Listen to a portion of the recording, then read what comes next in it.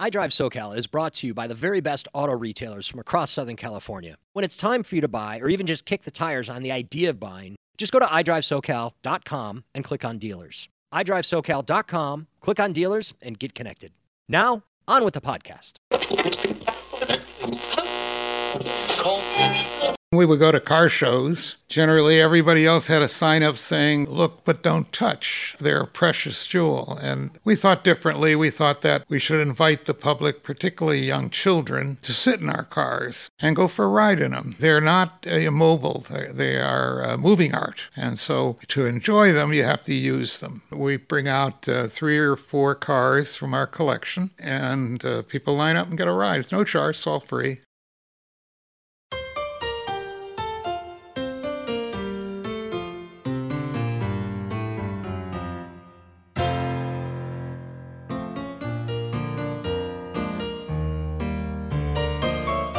Welcome to iDrive SoCal, the podcast all about mobility from the automotive capital of the United States, Southern California. Today is a pretty fun day for me, actually. Already has been, because I've been getting a tour through the Automobile Driving Museum here in El Segundo, California, which those of you from Southern California know that El Segundo is adjacent to LAX, Los Angeles International Airport. And sitting with me right now is the founder of the Automobile Driving Museum, Mr. Stanley Zimmerman. Stanley, thank you so much for joining us. My pleasure to be here and talk with you. So the Automobile Driving Museum, you're the founder. It was your vision long ago. Can you kind of start off with a high-level explanation, summary? Correctly, I am a co-founder of it, along with a man called Earl Rubenstein, who's no longer active in the museum. He's busy with his profession as an architect. And we're both car collectors, and we would go to car shows and to car exhibits, concourses, and we would be there with our cars, and generally everybody else had a sign up saying, "Look, but don't touch. They're a precious jewel." And we thought differently. We thought that we should invite the public, particularly young children, to sit in our cars. And so between us, we had discussions and said someday we'd like to have a museum for our cars where the public could come and sit in them, bring their children and let their children sit in them, and go for a ride in them. They're not immobile. They are moving art. And so to enjoy them, you have to use them. And how long ago did you actually execute on that dream that became a vision, that became a reality? In the beginning, it was just car clubs coming and maybe bringing their families for meetings. It wasn't the general public. But in 2002, I was able to get the use of a large underground or semi-underground garage under a preschool, which they weren't using. Okay. And so we put our cars there and started with leaving a few cars out on the street, and with the sign on them, there's a museum around the corner in West Los Angeles. Okay. It was. And so we'd get a few people coming in, and then I decided that it would be worthwhile making it a public museum, so that there's some tax benefits, but it also meant that the collection could go on. It wouldn't be limited by our lifetimes. And then we did that for 3-4 years before we had the opportunity to acquire this building in El Segundo. We chose El Segundo because it was near LAX and because it was in the South Bay, where there were no car museums and a lot of people that like cars. Sure. And the specific location, because it was in an industrial neighborhood where on Saturday and Sunday nobody was around, so we could take people for rides in the cars with less risk. And that's the coolest thing. I mean, it didn't dawn on me until I was walking up that your sign outside literally says, hey, rides on, what is it, Sundays? Sundays, 10 to 4 every Sunday. The last ride starts a little earlier, so it's finished by 4. We bring out 3 or 4 cars from our collection, and people line up and get a ride. It's no charge, it's all free. And that's the coolest thing. And automotive museums, I've been to countless of them in many different states throughout the different countries as well. But your name is very literal, and I think so many people are used to the concept of museum being look, don't touch. But the fact that you have driving, literally automobile driving museum. No, in fact, you get to go for a ride. That is somebody drives you around. Yeah, a docent who's specially trained. And the day before, the cars are reviewed by a mechanic and make sure that everything's okay with them, so they're safe. And as long as we have some restrictions on kids that are very small, baby seats, because there's no seat belts in some of these cars. And the ride's a 10-15 minute ride, and there are 3-4 cars out there, and you can get a ride in each one of them, as long as you get in line and take your turn. That's so much fun. And because you have cars out here from literally the early 1900s all the way up through, there's definitely some 80s, probably 90s and beyond. I've only been in one of your main rooms here. I haven't gotten the full tour yet.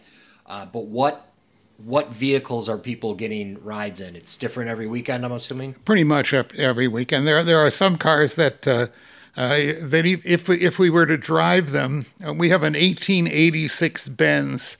It was built by Mercedes in 1986. They made 11 of them, duplicates to the first one, that they gave to dealers. And Beverly Hills Mercedes gave us this. And we did have it once run. It does run, but like cars of that vintage, when you run them, you can pretty much rebuild them for the next ride. Okay, so that's our oldest car. And our newest car is a 2000 Celine Mustang. And we have pretty much everything in between.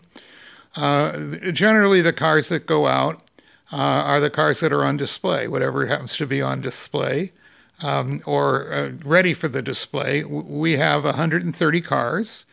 And about half of them are on display at any time. The others are either in the repair shop or in our garage storage facility.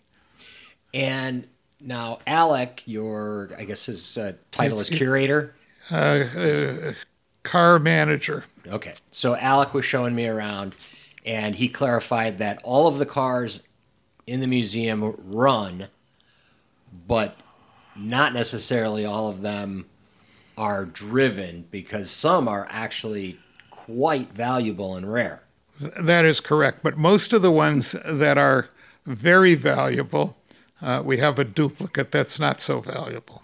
Ah, okay. So, yes, you may not get a ride in a $1 million car. You get to look at it. You get to sit in it under supervision. But we might have a car that's not worth $1 million, okay, that you can get a ride in. And that brings me to the question that's, I think, on everybody's mind as soon as you walk into a museum and there's beautiful vehicles all over. What is the most high-value vehicle that you have? It probably is the 1955 Packard Caribbean convertible. That was number 7, was the first one sold to the public and was sold to Howard Hughes. Howard Hughes gave it to his then wife, an actress, Jean Peters, who, if you like movies of the 50s, you'll see her in a lot of them. They took it for her. It was her birthday present, and they drove it to Malibu and drove it home and parked it in a garage in Beverly Hills and went off to Las Vegas. And the car sat there until her divorce. I bought it from Jean Peters and donated it to the museum. It's probably the most original one. It only has 1,700 miles on it now. We only drive it about a mile a year. And because of its history and because it's being so rare, it probably is our most valuable car. But it isn't much more than the next one, which is a 1930 Stutz Wyman Monte Carlo. Wyman bodies are made like old airplanes, like for World War I airplanes. They're not metal, they're not wood. They are a hardwood frame on which cloth is stretched. So it's a cloth body. Okay. Cloth body. Cloth body, yes. It's more like a vinyl, but they didn't have vinyl in those days. And so there's in the whole world of Stutzes, there are 23 Wyman-bodied Stutzes left, because you can tell if it's a fabric body car and you leave it out in the snow, things are going to happen. Oh, yeah. And only 4 1930 Monte Carlos. So it's a very rare car. The Stutz is valued at how much again? Something over $500,000. Now, the Howard Hughes' wife vehicle, Jean Peters. Yes. What is the value of that vehicle? It's really, and you really can't tell. I've been told that by some of the auction companies that would like us to sell it, which we won't, that in an auction it would probably bring more than $1 million. So you had a vision for this museum a long time ago. Has it come to fruition? Has it changed a little bit? Oh, it's always changing. Things aren't static. They're not static. If they're static, you're a dinosaur. We have dinosaurs today. They're flying around as birds. They evolved. The museum has to evolve. We do a lot of things for young people, youth. We have an event 9 times a year, if it doesn't rain, where we for kids that are in the average maybe 5-6 years of age, get a chance to learn a little bit about cars, answer a few questions, and win a prize. Mm-hmm. The prize is Hot Wheels, which graciously Mattel provides for us. And they, by the way, they get to see at that same time Mattel's full-size cars, that they have full-size cars. So maybe 500 young people show up for that. And then we do a lot of birthday parties for preteens here. Okay. And that all has there's a motive behind that. We're trying to implant into them a memory that maybe when they're 50, around that age, that they'll start to think about, gee, I saw all those cars, and the cars are here forever. We're just temporary custodians of them. So we have to think about who's the next custodian, mm-hmm. and maybe they'll want to have for their memory a Toyota that has a computer in it, Right. So and not a car that you had to crank to start, didn't have any electricity in it. All right. So the museum will evolve that way. There's a need for having a facility where people can learn how to take care of these cars. So we'll grow to that. I mean, we have some youth here that come in that help us, but it'll get more formalized. And if you ask me what else is going to happen, I don't know. But whatever is going to be for the time as we change, we will change. It sounds like whatever's going to happen, your intention is for it to stay and to continue growing. That's our plan. The museum has funding for the next 40 years. And if they are careful with what their funding is, it'll go longer. But of course, we need to have sponsors, contributors, docents that help us out. We're working hard now on bringing females into the car hobbies and teaching them. There's classes here for women to learn how to maintain cars. We're starting a project where the women will do a restoration of a GMC truck. They're going to do that. Will guide them, but they're going to do all the work on it. And the driving portion of your museum, it happens every Sunday. Are there any Sundays that you guys take off? Holidays, whatnot? Yes. The obvious ones? Yeah, obvious Sundays. Although some of the Sundays, yes, they're driving because the public gets off and they want to be here. A rainy day Sure. is not a day for taking these cars out for a drive. Luckily, in Southern California, there's not a whole heck of a lot of those.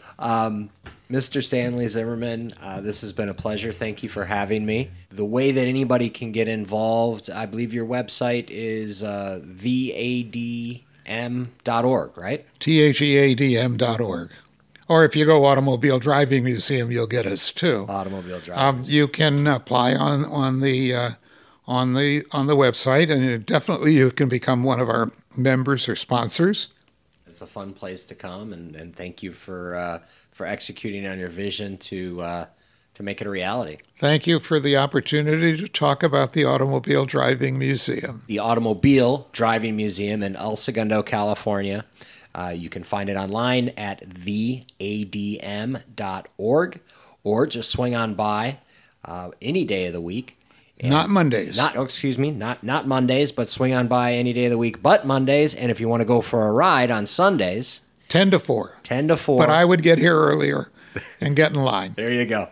El Segundo, California. For iDrive SoCal, I'm Tom Smith. As always, thanks for listening.